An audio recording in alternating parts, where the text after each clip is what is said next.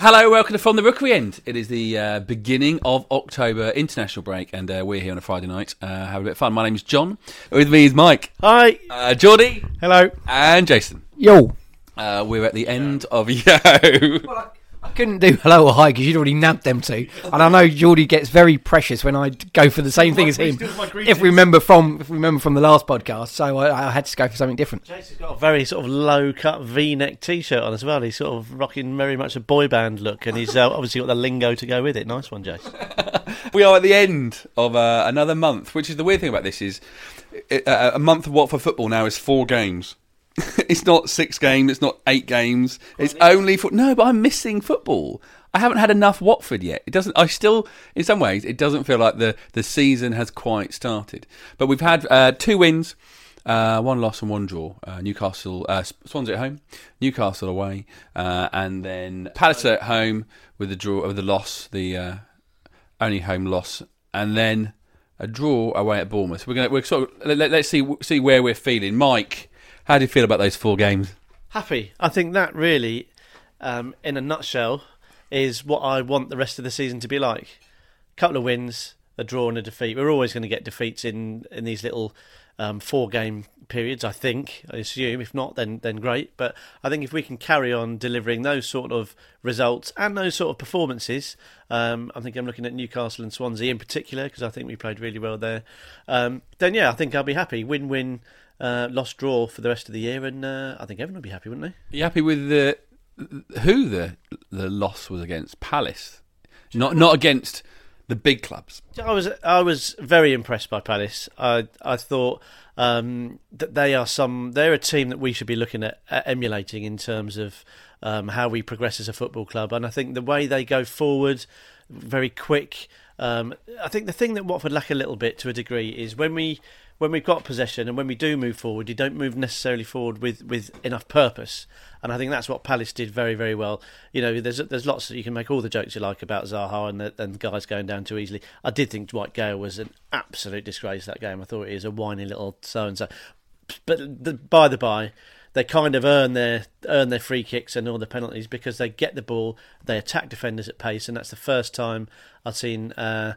Neom look anything like perturbed this season, which was ironic because I did a preview with some Palace fans. They said, "Oh, who's the best person to look out for?" I said, "Oh, you wait till you see Neom, you won't believe him. He'll burn past you. He'll be marauding forward. He's tough at the back." But he had a really, really, really tough game, and I think that sums up how good Palace were really, because he's evidently really, really decent. So we're going to lose those games. We were never out of it. A draw would have been a fair result. If Watford had nicked it 1-0, you wou'dn't have been surprised. But there's going to be those games on the margin. So yeah, I'm not too upset about losing it. I'm disappointed we lost, but you've got to give Palace their dues. That's exactly what we should be looking to do. Jace, have your emotions changed over those 4 games? Well, one, yes, they did change. I started off obviously with the 2 wins early on. Very pleased to get that first win. Probably touched with an element of surprise getting that win away at Newcastle. We know they're having a bad run, but it's still a difficult place to go. It felt like we were going to be the team that would. Yeah, classic Watford. Yeah, exactly. Us. That's classic Watford or typical Watford would have been the tweets, you know. But no, we went up there and got a win. So and that raised expectations, I think, for the following 2 games. So that sort of almost brought me back down to earth a bit. I think the last 2 games. You sort of going into the Palace one thinking, well, if we can win at Newcastle and we can beat Swansea at home, then we should be able to beat Palace at home easily. And then even after that defeat, you then go to Bournemouth and with their injuries, you then sort of think, well, yeah, we should be able to get a win there. We're a lot better than we were this time last year, and we'll probably have 11 men on the pitch for longer than we did in the game last year, which wasn't too difficult to achieve. And you think, yeah, we can go there and win. And it obviously didn't pan out like that. And the performance itself was disappointing, regardless of what the result ended up to be. So I went from nervous before the 4 games to pleased after 2 games to slightly disappointed after the last 2. But I think overall, 7 points out of 12. You got to be happy looking at the bigger picture, I think. Okay, yeah, very happy there, Geordie. How about you? Yeah, obviously, I think the guys have touched on it. 7 points out of 4 games is going to see us achieve what we need to achieve this season. I think this particular group of 4, there wasn't any anyone ready to give us a whipping. We got like Arsenal in the next one. We got Man City in the previous one. This one was almost, as it turned out, one goal each way or a draw all the way through. And I think these are the games where we need to make sure we pick up as many points, if not more, than we lose. So we're not giving points away. I think, like Jace, getting back-to-back wins in the Premier League for the first time in 216 years or something like that. That's obviously another objective we've achieved. I think we've got through another set of 4 games without being cast adrift at the bottom, which is always hard to recover. So that's good. Again, like Jace was saying, the first 2 games were wins, very nice. Palace, to be honest, I didn't come out when Watford lose. I'm always in a bad mood. But I didn't feel it was an injustice losing to Palace. I felt they deserved their win. I thought tactically they were very good. I think we had almost found a solution. If you remember going back a bit, we had Igalo up front. Sorry, Deeney up front in his own kind of lost, and Igalo worked in the number 10 role, not knowing what to do. And we found a solution which worked at Newcastle, and immediately we kind of learned a lesson of the Premier League that you can find a solution, but you're being watched. And Palace knew exactly what to do, and they said, well, if we want to stop Igalo, we've got to stop Deeney, and we can stop Deeney by putting a big centre-back and a defensive midfielder in front of him, and then we've sorted the problem out. And I think that shows the need for kind of a dynamism in our team and adaptation to circumstances. If I'm going to be not critical, because that's the wrong word, but if I'm going to be like demanding, it's going to Bournemouth, having lost Wilson to injury, lost Mings and lost Gradle. Arguably, they are a little bit worse than the team that won the league last year because they've lost their centre forward. And we've spent a lot of money replacing the team that finished a point behind them. And I know that we've started the season with quite a relatively kind of defence-led approach. But my question is, could we have said to Bournemouth, we know you like to pass it around, we know you're under a bit of pressure, we know you've lost your main striker, we're going to get in your faces from the off. First 20 minutes, can we get a couple of goals? Because if we can, we know we can shut up shop. And we didn't, but we still let in a goal to Glenn Murray, which is frustrating. And we only really, obviously, someone was talking to Boric about assists, and he decided he wanted to get in on it. And obviously, it's another example to see Igalo's dance move that he must do. I mean, the guy must be a really good dancer because against Everton, he left Stones and Jagielka on their backsides, and then he did it to Boric. And if you watch it again, he doesn't really do that much of a dummy. It's not like he ever exaggerates it, and it's just like a little swish, and then it's in the back of the net. And the guy is, I mean, he's stone cold. Yeah. He doesn't go, oh my God, 1-on-1, everyone's watching me. He goes, yeah. That's what I do. He makes it look easy, doesn't he? That's the thing. He makes it look easy, and that's why he's such a good footballer. Yeah, I think there's 2 things. Picking up on Bournemouth, I think what actually got us going for a brief little period was the little. I don't know if for those of you there you'll remember it, and if you were watching perhaps on an illicit stream, perhaps. Not pointing at anyone apart from everyone. Anyway, and so what happened was, we could see it quite clearly. It was right down in front of us. But Glenn Murray sort of claimed to have been caught by Capu. He said he'd raked his studs down his calf. I don't know whether he did or not. There's probably something in it. But then in the very, very next passage of play, Glenn Murray came thundering in. And I think he was actually lucky not to got sent off. I think he should, if that was at Watford or another big club or away from home, I think he would have been sent off. If he'd have connected like he meant to, he certainly would have been sent off. But that's actually got Watford going a little bit, and Watford looked like they might make some inroads, and that goes to what Geordie was saying. Is get amongst them, disrupt them, and I was going to pull both Jason and Geordie up on for being a little bit flat after that run of results, because thinking about it, and Geordie said, we haven't been cut adrift at the bottom. It's the exact opposite. We're nicely nestled in mid-table, and it's the others that are getting cut adrift. They're the ones that at this stage have to worry. So I think if we're not positive about that little run, then we're probably doing Watford a disservice. But that said, the last game of that little run, the Bournemouth game, was very, very disappointing. The first half in particular, we just didn't get going at all. It was very, very flat, and it ended up being actually quite flat in the stands as well. And it did take the Boric error to get back into it, and that little Murray incident to get them going. And we started the second half a lot better, I think. Watson hit the bar, and we did have a few chances. Ketchy had a few decent runs, and possibly should have done better with the header, and occasions where we should have shot. But yeah, I think there's still a lot for this Watford team to learn, and Flores to learn about different clubs and different ways we're going to be met and treated in each game. Let's have a chat about what we're going to do about that going forward, how we're going to possibly get some more goals than the ones that we've scored. We'll have to chat about the squad, and we've had the boys around for a while now, and we've seen a few, we've not seen a few, and there's been some comments about a few. Plus, we're going to have a chat with Lana Burney, the Watford author of Tales from the Vicarage 4. It wouldn't be From the Vicar End season or Run Up to Christmas without us speaking to Lionel about his latest book. And that's coming up in this episode of From the Vicar End. A podcast made by Watford fans for Watford fans. From the Rookery End. How do we score more goals? Mike, we've scored goals. I'm not saying we haven't scored any, but it feels less than last year. And is it enough? Well, it's definitely less than last year. But I think there's a wider issue here. There seems to me there's like two camps of Watford supporters at the moment. One side of the camp who's very happy at where we're at. Basically, we're winning the games we need to win. We're picking up points and we're getting results, and we're in mid-table, and that's the be-all and end-all. And there does seem to be a group of other supporters who are a little bit agitated, perhaps a little bit nervous about the number of goals we're scoring, because, as you rightly say, we're not scoring anywhere near the amount of goals we scored last year, which is no great surprise. But we really are scoring. There's a paucity of goals, isn't there? So I think the first point, my starting point is that we're fine. As it stands, we're absolutely fine. Because if we carry on with this win-win draw-loss and only scoring, 3 goals in the process, it's absolutely fine. Yeah, but If we stay up with 35 goals and enough points, I'll be as happy as anyone. Yeah, but it'll... It's not as much fun. No, not necessarily fun. Just a little bit more... Well, you cope with it a little bit better if there's a few more... I bumped into a Watford... goals. A member of the Watford staff, actually, on Saturday. And he said, it's brilliant, isn't it? Because every game is like a conundrum. Every game is it's almost like a riddle. You don't know how it's going to happen, whether there's going to be loads of chances, whether it's going to be one goal that does it. Every game is a new challenge. I think every game at the moment is exciting for Watford, regardless of the fact we're probably not going to win 5-0. Do you know what I mean? Are we alone in that, in thinking that every game is... The fact that it's so delicately balanced due to the way we're set up and due to the way we're not scoring, makes it every game almost like a cup final. They are, and yeah, even if you look at the first couple of home games as an example of that, the West Brom game, every shot was from about 30 yards out, and we were shooting on sight, weren't we?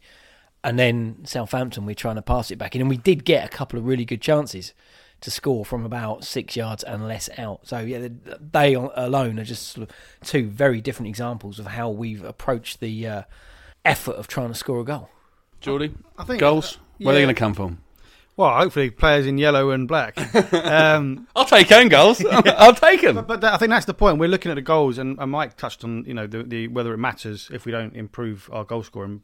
Because last season everyone says, we were banging in goals left, right, and centre. No, we're not. But last year we were conceding as well, and we're not, and we're playing at a much higher level. So there's a balance to be had, and yes, it'd be nice if we got more goals, but we can't go gung ho in this division because you don't get the ball back straight away to have another attack, and teams aren't scared of us. I think Bournemouth may be suffering from that a bit, where last season they could just basically steamroll anyone, and now they're finding it harder. Interesting point you raised there, Geordie, talking about Bournemouth. Yeah, but we can almost use that. We talk about going from Championship to Premier League and having to be a bit more careful. When Bournemouth got promoted from League One, and they were very similar. They when they got promoted, they scored loads of goals. And if you look at, I think particularly their away record, I think they conceded quite a lot as well in that promotion season. And they tried to carry on playing the same way at the start of the Championship. And we all remember their first away game in the Championship because they tried to play against us that way, and we absolutely tore them apart, and we won 6-1. And we weren't even that good that season, were we? Let's be honest, we weren't very good that season. That was probably the only decent game we had under Zola. It all went wrong from there on in. And I think Bournemouth in the end finished a place above us like they did last season. I do apologise, you'd got over that, hadn't you? Yeah, so that as an example, you cannot go from one division up to the next one and expect to play the same way and get away with it, and obviously the higher you go, the more likely it is that you get picked off. So going from Championship to Premier League, it will be very difficult to go gung-ho, like you say, Geordie, and not suffer the consequence. That said, though, I think we've created chances, and I think we're watching a bit of the England game earlier on, and I think we just said, hit it, and we've watched Arsenal do it, and we're almost feels a little bit like we're Arsenal light. I mean, that's no bad thing to be seeing some, nice movement of the ball around in and around the penalty area. But there have been times this season, probably in every game, where someone should have just hit it. I mean, there was one away at Newcastle. I think it was Gerardo who had a perfect opportunities inside the box, had a decent angle. Should have just walloped it, and I think Troy suffered from it a little bit. He's had opportunities to shoot when perhaps last year he would have done and hasn't. And so, whilst I don't want to be overcritical and I don't want to panic too much about not scoring, it is, I think, like winning. It is a bit of a habit. We were talking before we started the podcast about Ighalo and how cool he is, and how he still had a bit of work to do against Bournemouth, and he still had a bit of work to do in the goal at Newcastle, where he had to take it around the keeper. He just looks so cool, and George, you said, he's got ice in his veins.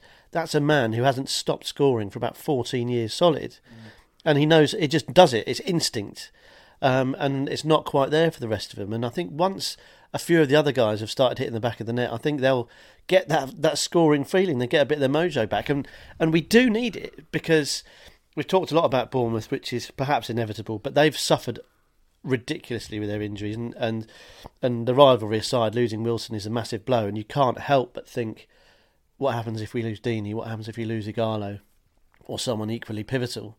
And that your season does change on moments like that. So we do need to be prepared to have people who can score, and how we're going to work these openings. When it works well, Deeney and Ighalo is fearsome. It is so good, and I just love watching the tussle. And any defender comes off knowing they've been in a massive battle with those two.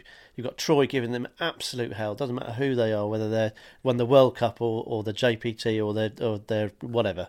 He will give anyone a run for their money. And then we talked about Ighalo, who can finish. But in the first part of the podcast, we did, Geordie did talk about the fact that it almost seemed like Palace had removed Deeney from the equation, because if you remove Deeney, you don't necessarily have the best Ighalo. But off each of you, I want one thing you would change, add to, do differently. So Watford scored just a few more goals. What's the one thing you would change? Where are the few more goals to make us feel comfortable, but not demanding of? I'll go first in case these two nick my answer. That's my job. Yeah. Mike, where are we going to go? I want to see Ikechi Anya have the courage of his convictions. I think he's quick, skillful, and as a footballer, he can shoot. Because if you can kick a ball, you can shoot. Get up there, enjoy the space that you are afforded in this division. If you get a bit of space, use it. If you see an opportunity to shoot, hit it. I want to see him. He's been great this year, I think. He's been used in a couple of different guises, as has been his career with Watford so far, and I think he's changed a lot of people's opinion of him this year. He's done really well. But I want to see him at Bournemouth. He was kind of unshackled from his defensive duties, and I thought, right, this is an option for us to see the Ikechi Anya that, as I think Geordie mentioned earlier, that plays for Germany, bounding down the wing, making a nuisance of himself. Plays for Germany against for Scotland. Yeah, sorry, Ikechi. Sorry, Ikechi. I sat behind his brother at Bournemouth. Couldn't see much. Couldn't see much. I did offer him my hat. He's like, no way, man. So yeah, I'd like to see him. I'd like to see him develop into the player that I think we think he is, and that we hope he is. Yeah. And to just deliver a little bit more. And I think it's about belief with him, which is ironic, judging by most of his tweets, because he has got strong belief, as we know. But just courage your convictions, Ikechi. If you see a gap, go for it. If you see a shooting opportunity, take it. Jason? Before I start, Mike, that made me laugh, because Germany's probably about the only nation that Ikechi Anya isn't qualified to play for. Width. I don't think we have an out-and-out winger, and I think we need one to add to our armoury up front. I think the players we have are always looking to cut inside those that are playing wide. So Gerardo, there's talent in them boots. He's a quality player, and he probably can do that. He probably can go wide and go round the man. Abdi, he's obviously playing up there at the moment. I think he's always looking to cut inside, because naturally he's a more central player. I just think we need someone who's prepared to go wide. And they always say, defend narrow, attack wide. And I think, yeah, some width in our attacking play and a natural winger in that three behind the striker would give us more variety up front and make the defenders think more. Geordie? For me, set pieces. I think we've invested relative to Watford's history, quite a lot of money in this squad. But if you look at some of the players we're up against, they invest a lot more on players they don't even put on the bench.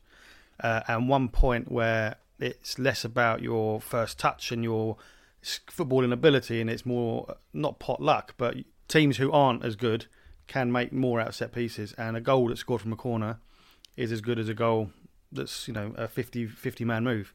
I think Jason and I were talking about whether or not are corners now seen as the first line of defence, because if you do a good corner, what we traditionally call a good corner in a mixer, and the keeper gets it, he can then distribute it, and you're only a defender in a counter-attack.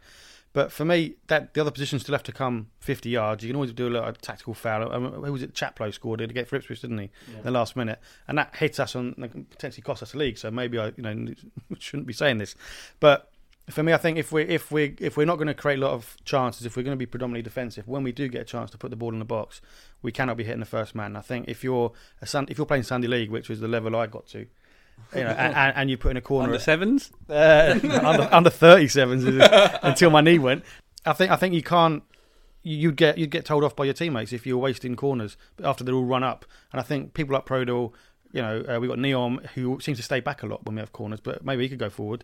Cathcart and stuff. We've got Deeney. We've got people who could get in the mix there, and anything that drops, if it drops anywhere near Igalo, then they might as well just start running back for the kickoff because it's going to go in. So I think that's where we can learn a bit. There were signs of better use of set play, I think, against Bournemouth. I think Watson hitting the bar came from exactly what you were talking about there, and I think it does sound basic, clearing the first man. I think Gerardo was guilty, particularly in the earlier game. I think we missed him against Bournemouth, actually, in terms of a bit of creativity, a bit of just being comfortable on the ball and being able to spread it around and perhaps beat a man and buy a bit of space. I think we actually missed him on Saturday, and I know he's come in for quite a bit of criticism, perhaps understandably so, not beating the first man from countless free kicks and so on and so forth. The thing is, I think there is this modern tactic. I don't think it's just a Watford thing. I think a lot of clubs are doing that. They are just trying to go for that near post flick on. They come off. They're amazing. They're almost impossible to defend.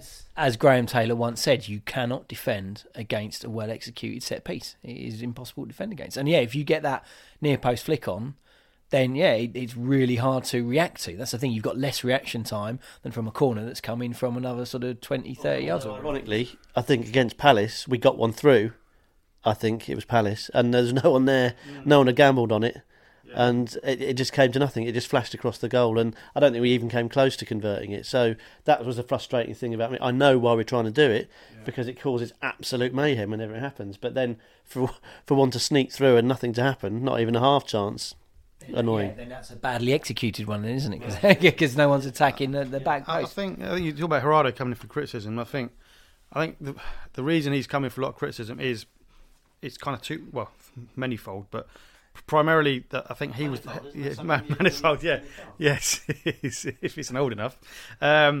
The expectation was probably highest from him because he'd come from pedigree. Flores had asked for him. He was costing this money, and it was almost like, well, he's going to be our version of David Silva or Cazorla or Iniesta. He's going to be our equivalent, and we need to kind of take a reality check. And he's come to Watford, and he's not playing in the Champions League, and there's probably a reason why he's not playing in the Champions League. And I've had mixed reports from him from people in Spain.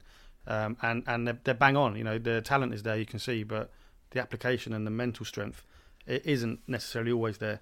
And I think that's I think one of the things I was saying, manifold, as Mike was saying, where I think fans can say, okay, maybe we'll take him a couple of months to settle into a new style of football, new country, and all these things. A corner, doesn't matter whether in Russia, Germany, or Spain, is the same. And so yes, you can say, well, it's more physical, it's faster.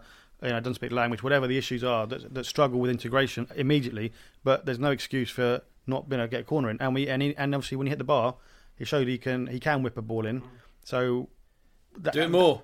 Do it more. Do it first, and then do it more. Do it more. So let it catch you off the leash. Yeah, catch you off the leash. Get width and make the best use of our set pieces. Does that answer your question, John? I think that's the set thing to do. I don't know if QSF watches Periscope. He's all over it. Is he? Oh, he's all over it. Did you hear him in the press conference? No. He's talking about it, watching the last one on the podcast.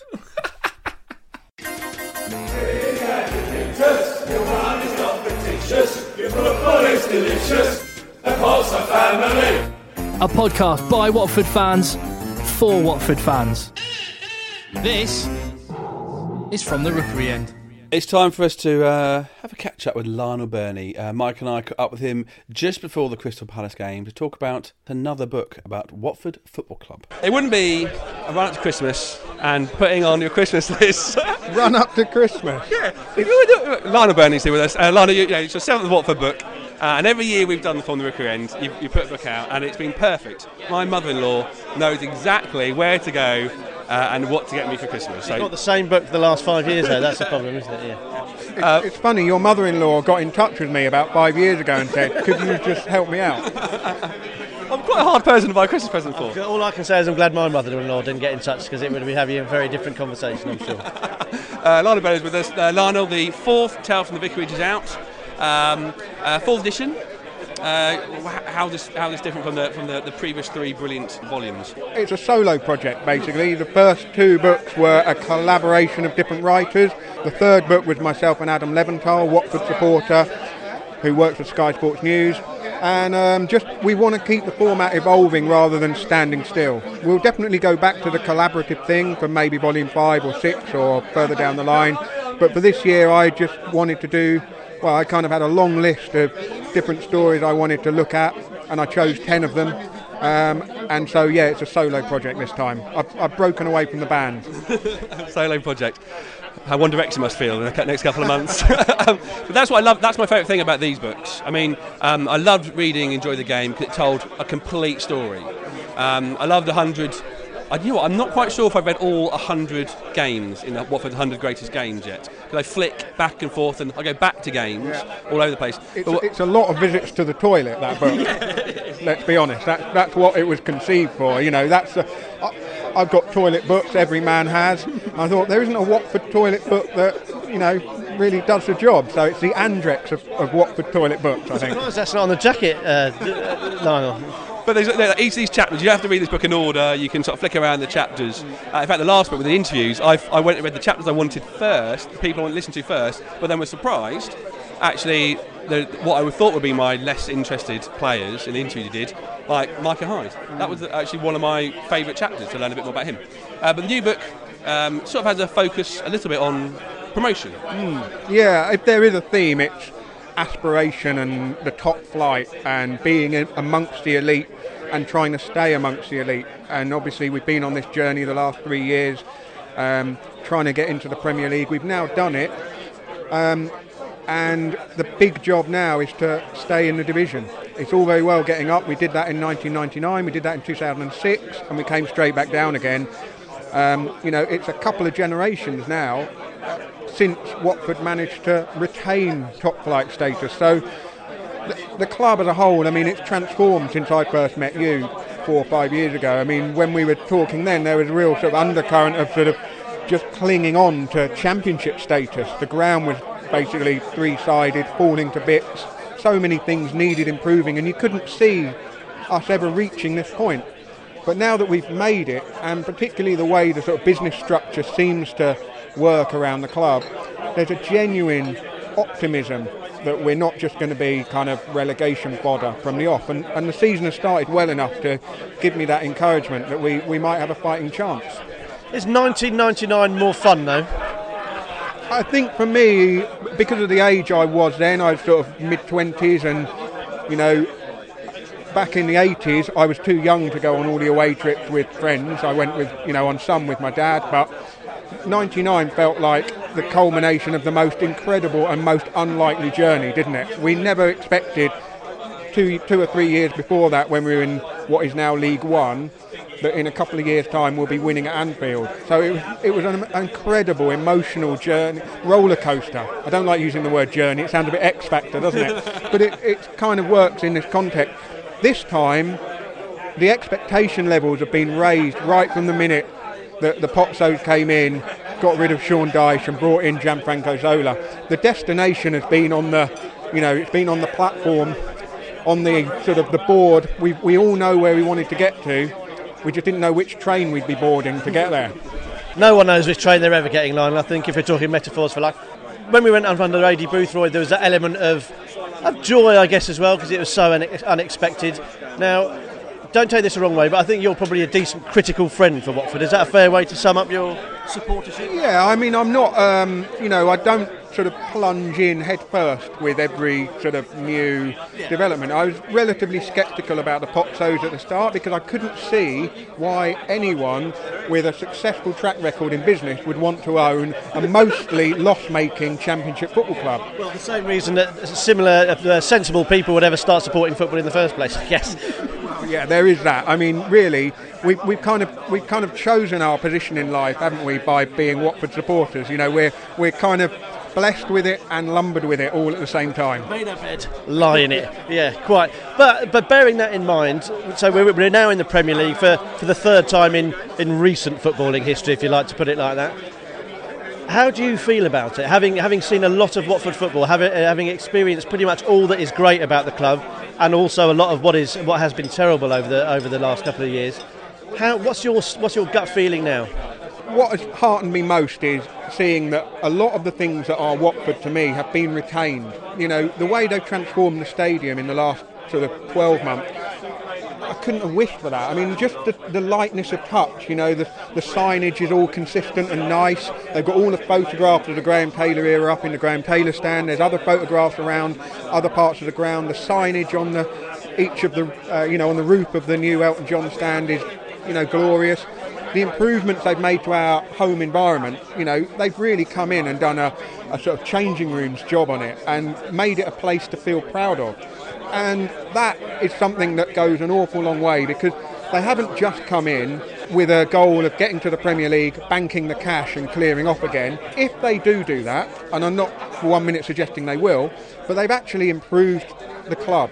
And so that has to go down in the positive column to great credit. I mean, in the time that I've been watching Watford, they're rivaling Elton John really for the impact that they've made on the club as a whole. They're not just trying to create a team that belongs in the Premier League. They're creating a club and an environment that belongs in the Premier League. And as someone who, I'm a real sort of stick in the mud, I think Watford would lose something if we ever moved away from Vicarage Road. Now, we might do that one day. You never know. When we're in the Champions League and it's just too small for us, OK, I'll grudgingly go to the Potso Dome, wherever they put it. So, to answer your question, how I feel about it is, at the moment, overwhelmingly positive, but it's always results-based, isn't it? We've had 2 good wins in consecutive weeks.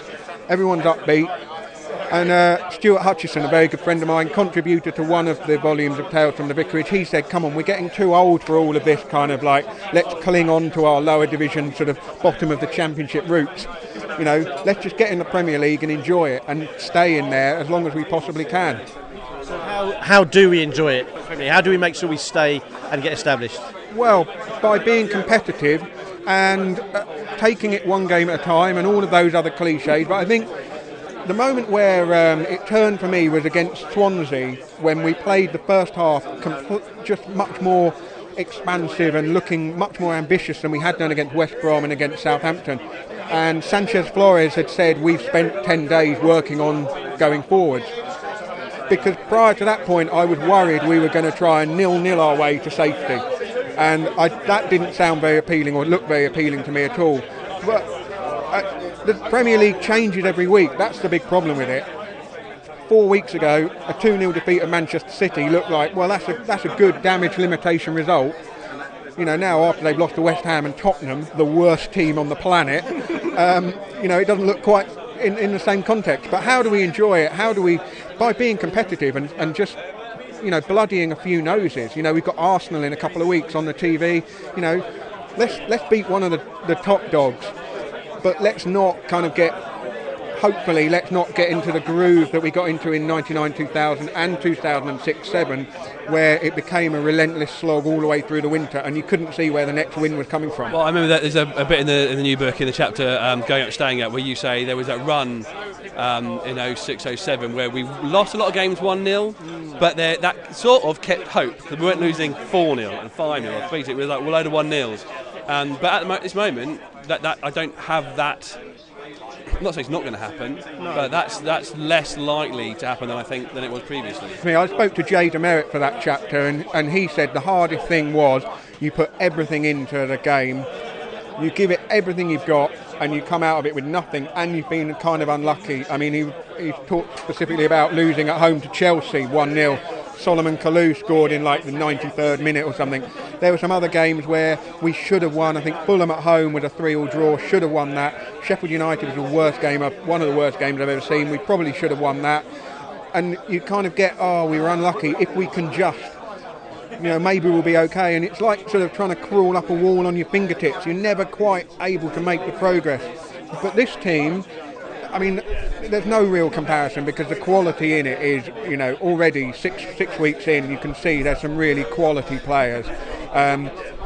And they have the potential to win matches. And that's all you want, really, isn't it? You want to be able to go, like today, we're an hour before the Crystal Palace match, and we want to think to ourselves, we've got a good chance of winning this. And we really have. We're not saying, we could win this if this and if this and if this. Actually, no, we could actually go and win this game, couldn't we? Yeah.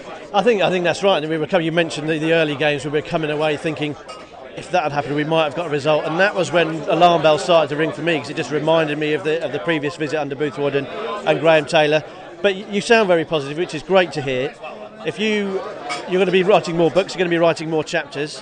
What chapter do you want to write about Watford in the near future? And what chapter do you think you'll write about Watford in the near future? Well, at some point the story of Lawrence Bassini has to be told. I've got to invest in some legal advice for that one.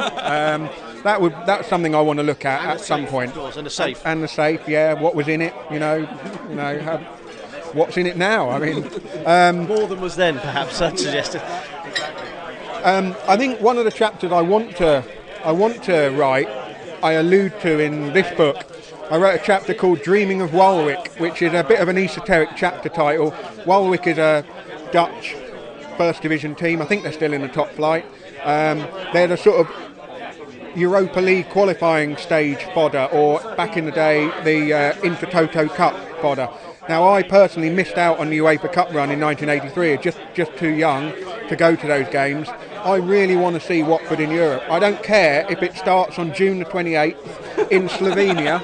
Interrupt your honeymoon to get there. The Tour de France I cover for the Cycling Podcast and the Sunday Times in July. I will be making day trips to, Bratislava or Turkey or wherever. I want to look on. I want to get to a cup final. I want to have a chance of winning a cup final, League Cup or FA Cup. Don't mind which. Hart Senior Cup. Hart Senior Cup, yeah. It's been a while. We started going to those games, and good grief, it's tested our patience.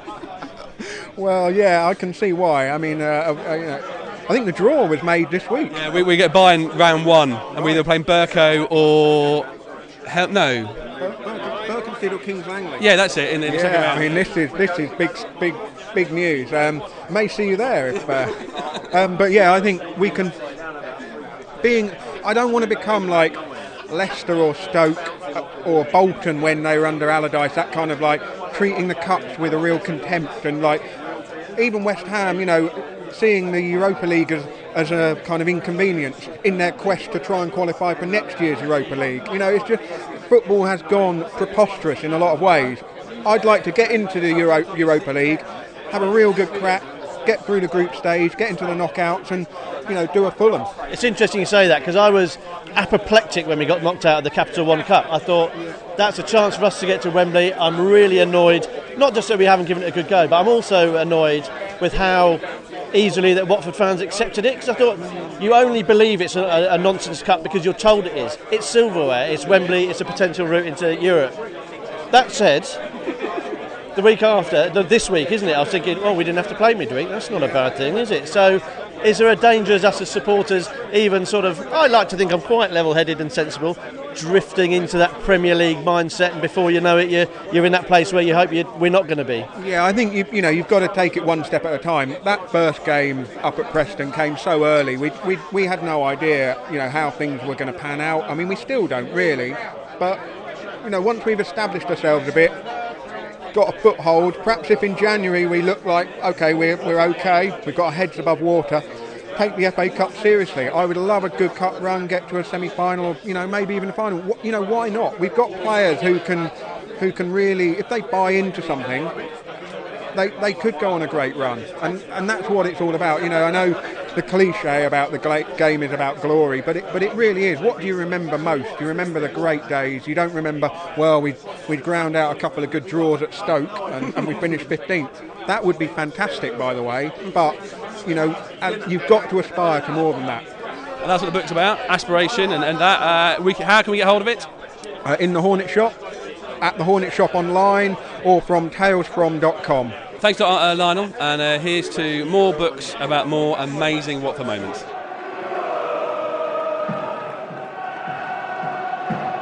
From the Rookery End.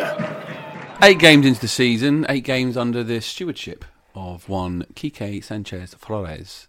Did I say that right, Geordie, with your Spanish expertise? You did it right. Do you do it, Geordie, quickly? Quique Sanchez Flores. No, I've done it right. I wasn't expecting to do that. I was too. Quique Sanchez Flores. Do it all together. Quique Sanchez Flores. There we go. How's he doing, Michael? How is he for you? Watford are sat mid-table. He's doing very well. One thing I do like about him, over the last sort of couple of weeks, we've grown to be able to read between the lines with what he says about players. And I think with the players that he likes and the players he's fond of and the players he sees have a future at Watford, he's usually very glowing about them, whether they've featured or not. And I think it's become apparent that there's certain players on the periphery who haven't featured, and he's been quite blunt about them, saying basically they're not good enough or they haven't been performing well enough in previous games in training. And I quite like that about him. I think it shows that he's very definitive in his views.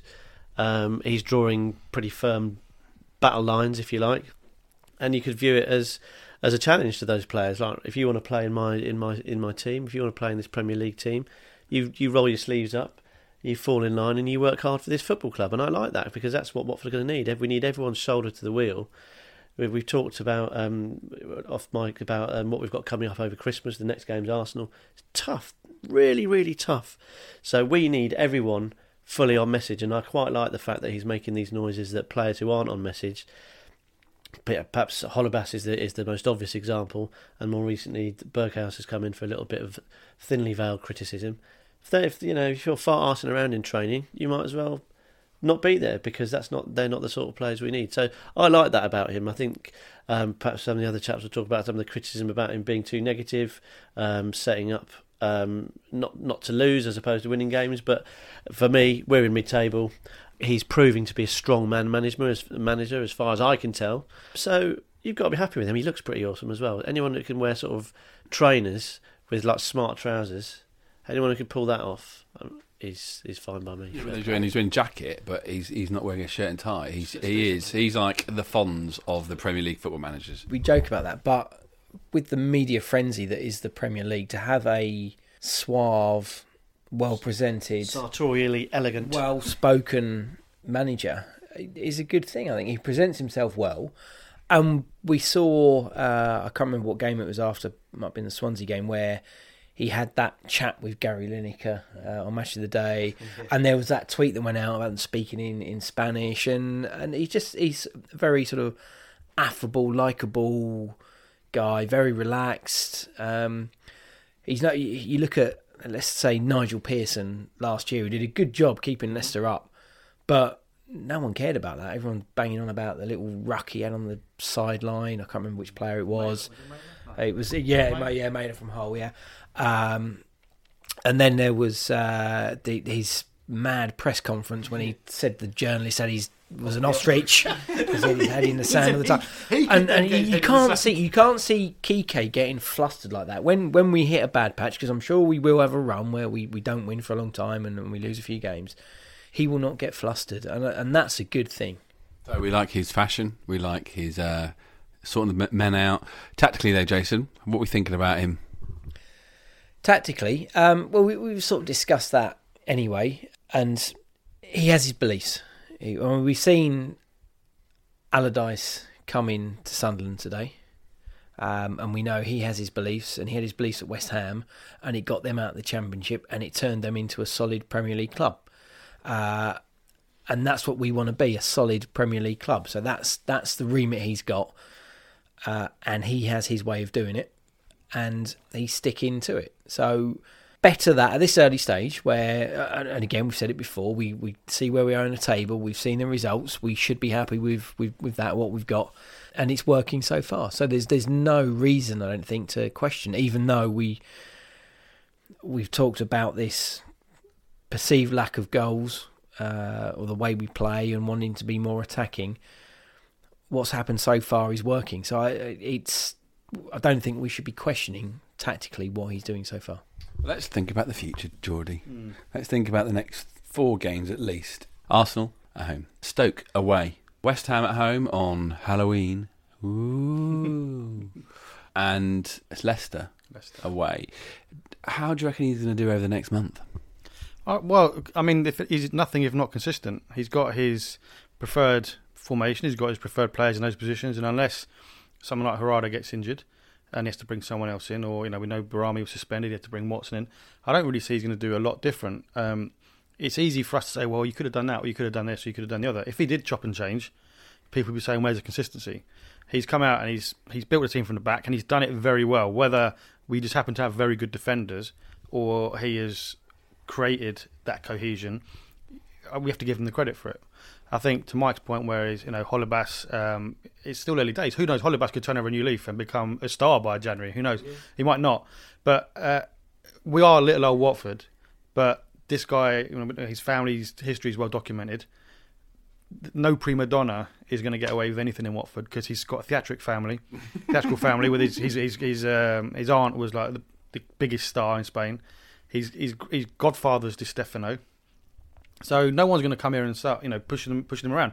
And I think what Holebas's mistake is, he's given Sanchez Flores the opportunity to demonstrate his authority. And I think every manager looks to either make a change or to stamp their authority somewhere. And Holebas has given the opportunity. Berghuis I'm not too bothered about because I didn't know whether he was going to come in and light everyone up. And if he's not, if it takes him a year to get good, he's still young. And that's the Pozzo model. Holebas, kind of you hoped when you heard he kept Ashley Cole at the team. He played for Greece, he played for Roma. You're thinking, wow, excellent. But we've got a thing with left backs, Schietes, Holebas. They kind of, we find it very difficult to find one that sticks. So far, I'm happy, and I think going for the future, I don't really think the next 4 games are going to be hugely different from what we've seen so far. We did a little Periscope, and one of the questions which I thought was fascinating was, will Sanchez Flores deal with Arsenal different to he did with Man City? Will he set up differently to that? What do you guys think about that? Well, Arsenal's at home, isn't it? Yeah. So that's straight away a different thing. And Man City are more of a rampaging kind of team, aren't they? So I can understand why he set up, and it worked until we had a little lapse seconds into the second half, which basically unravelled us completely because our game plan wasn't valid anymore. I don't think we're going to go gung ho against Arsenal. I don't think we're going to necessarily go quite so defensive. I think we'll treat Arsenal the same way we probably treated Palace and we treated everyone else: is respect them, go out with our game plan. Just hopefully we do some more set pieces. I think he'd start the same. I think he would set up with that solid defensive outlook first of all, stop them from scoring. And we know how Arsenal play. It's probably the most well known tactic Arsenal. Everyone knows they like to pass it into the back of the net, and I think we can cope with that. And he will have seen that, and he will know that. And I think he will feel confident that he can stop them from playing that way. And it's then acting upon their frailties and knowing where they struggle and setting up our counter-attacks to try and defeat them. But I think that the start will be the same. It will be not concede, stop them from scoring, being compact, being tight, not giving them the space to be able to pass the ball into the back of the net. They will, They'll start quickly. They'll look to knock us out of our stride and feasibly, it could be 3-0 down. Anyone could be 3-0 down after half an hour against Manchester United, against Arsenal. Yeah, but that's the point. Now. I think everyone living near Watford knows Arsenal fans, and they're a fickle old bunch. Some are hating Wenger, some love him. It changes whether they've just beaten Man United or whether they've lost to Olympiacos. It kind of flip flop, and Arsenal flip flop, and you just wonder, if we can keep them quiet, if we can, to be honest, I'll take a draw. So basically, if we park the bus, for 90 minutes and come out with a 0-0, I'm not going to demand my money back. I'll be happy with that. I think we need to look at the bigger picture, and that's a morale boosting result. really anything that doesn't sap morale will do me. We don't want to get turned over 4-0 by anyone. And I think Man City we could accept 2-0. I think that wasn't a bad result the way they were going at the time. At home though, I don't want us to suddenly get. I think there's going to be a lot of Arsenal fans there. You just want to give us something that we can kind of hold our heads up when we see our Arsenal friends. Well, I work with an Arsenal fan. He was more excited about this as a game to go to, maybe because he only has to walk to the game. He didn't want to spend hours on the train. It's second chance against a big team. It's the only big team we've got coming up in this small little patch, and that's what I quite like about our season. Apart from Christmas, where we've got the run of hell, games against the big boys sort of spread out quite nicely. I want to see something different, but not massively different from that Man City game. I think but I think we are different from then, because since then we've won some games, but we are, that was at the end of that first section of games that we played, and in that set of games we were all defensive and there's nothing going forward. That's starting to develop, and you never know. Let's take some opportunities that might arise with Arsenal if we keep them back for a good 50, 60 minutes. I think you're right to want to see. I think we're right to expect to see more from Watford, because from the first couple of games, West Brom, Southampton, we got points, we did all right, but I think we consoled ourselves with the fact that this team is going to get better, because they're fairly new as a group. They haven't played much competitive football together. They still haven't under the coach. There's teams who have played together for years and years under managers for long periods of time. We're still very, very much in the infancy, in a very new surroundings. But we do need to get better incrementally. So I think you're absolutely right to expect a little bit more from our performance at home to Arsenal. We did it against Man City, and then really we've talked a lot about Arsenal, which is understandable, because that's one of the reasons we want to get promoted, so we can play these sort of games. And it's kind of like it's a derby basically, isn't it, because it's so close. But then Leicester, Stoke, West Ham, they're the games that are really going to define our season. We absolutely must improve, give you that little bit more, John, that little bit something more different, so we get sufficient amount of points out of that, because all of a sudden that'll be 12, 13, 14, 15 games gone. And how many points you've got at the end of that period, if you've still got 13 points, it's going to be very, very difficult moving into Christmas. So we absolutely have to. I think the original question was, how's Flores doing? I think he's doing very well. If we said we could be where we're at doing this podcast, we'd all be happy. But we can't stand still, and he has to keep improving. The team has to keep improving. The squad has to keep improving.